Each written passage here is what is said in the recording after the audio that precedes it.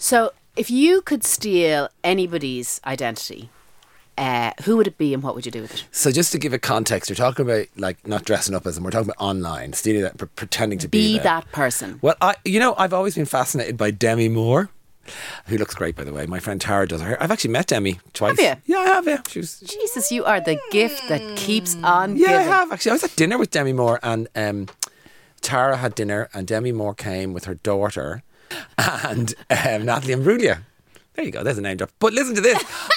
I wouldn't be the first... I was a little bit torn. I wouldn't be the first person who wanted to steal Demi Moore's identity. David Matthew Reid impersonated actress Demi Moore and spent over $169,000. In 2018, 35-year-old David Matthew Reid impersonated actress Demi Moore and reported her no-limit American Express card stolen. He obtained her social security number and other personal information online. Then he intercepted the new card at a FedEx by pretending to be Demi Moore's personal assistant and went on a shopping spree that lasted 25 days. He spent $169,000 online and in luxury New York stores until he was eventually caught on surveillance cameras. Wow. What gets me with that story is it's actually quite funny, right? How stupid was this? I mean, he was very smart to report the card stolen, intercept the card, all the plan, and then he just goes, I just go, like, is he not going to get, would you never think I'm going to get caught, right? But I guess it must be kind of a compulsion at that stage that you have access to that information. And but just shop online and send it to a P.O. box or, you know, whatever. Like, don't go shopping. You're stealing a digital identity. You're not, hello, I'm Demi Moore.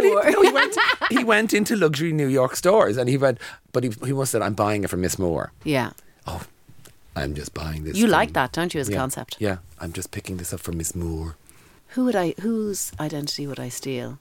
Bruce Willis. We can make sweet music together. Ashton Kutcher.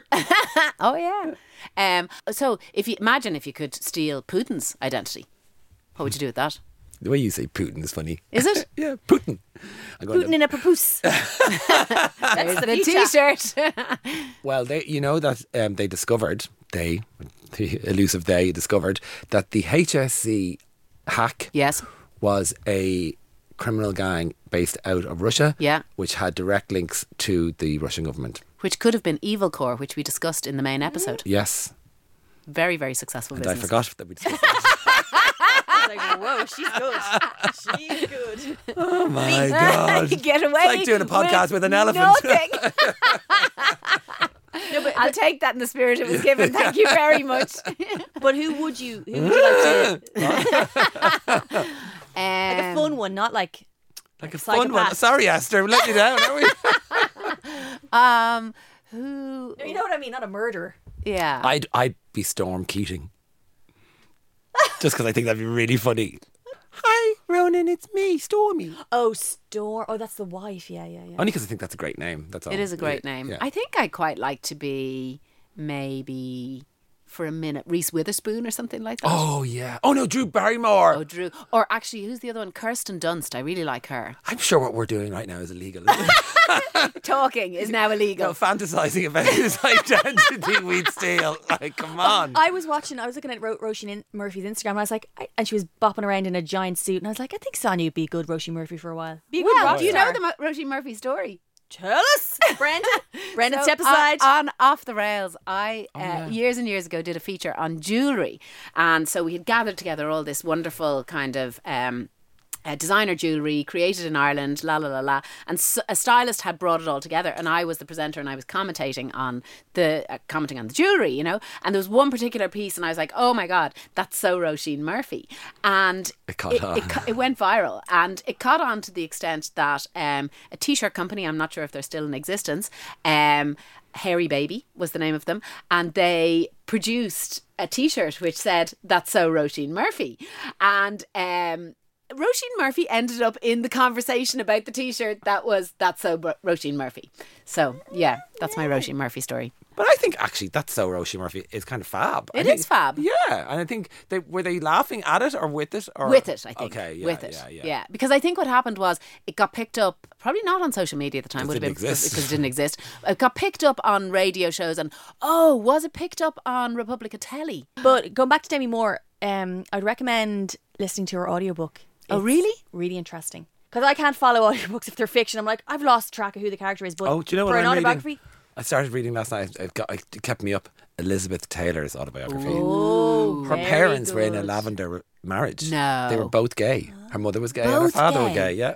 And it was very standard in 1920s New York. And And they they moved were- to England and then the war sent them back to... So Elizabeth was actually born, I think, stateside. They moved to the UK and they were these sort of thespian-y kind of art dealer people, and he had a relationship and she had a relationship, and she had been part of this group of women called like the Fabulous Lesbians in New York and Manhattan in the 1918 up to like 1926. And her mother Sarah was like this, and then there's a big comparison between Natalie Wood's mother, Judy Garland's mother, and Elizabeth Taylor's mother. There were these really art, and Elizabeth Taylor's mother was the woman who gave her drugs. Oh, sorry, that's wrong. Judy Garland's mother was the woman who gave her the drugs, uppers and downers. But the book is What's the name of the book? And Roddy McDowell was her first co-star Wow. in Lassie Come Home. Wow. And Roddy was gay. And so Elizabeth started harvesting gays from a very young age, and she became this gay icon because even though she was dementedly demanding as a diva and you had to lavish her with goods, she protected gay men. So her behaviour was forgiven right the way through she from was the an top ed- ranks because she was, Like Tammy Faye? yeah, like a Tammy Faye actually. And she was an activist or an advocate for AIDS. Yeah, because she was. Ahead of her She time. actually. Like They Tammy had a Faye. quote from her saying, "If you remove the gays from Hollywood, there is no Hollywood." It was a brilliant line that people really attached to. You know, if you remove the homosexuals from Hollywood, there is no Hollywood. But it's fascinating because the book is written by a guy called David Brent, actually weird name, and it's obviously written in, I think, after her death. She died in 2011. But what's interesting is it's quite scathing. It's saying that she wasn't a particularly good actress and she had an annoying voice on screen, but she had these beautiful violet eyes, and the eyes were the big thing. But they were a blindly ambitious family. But I'm so excited about reading that. On my holidays now, I'm going on my holidays now.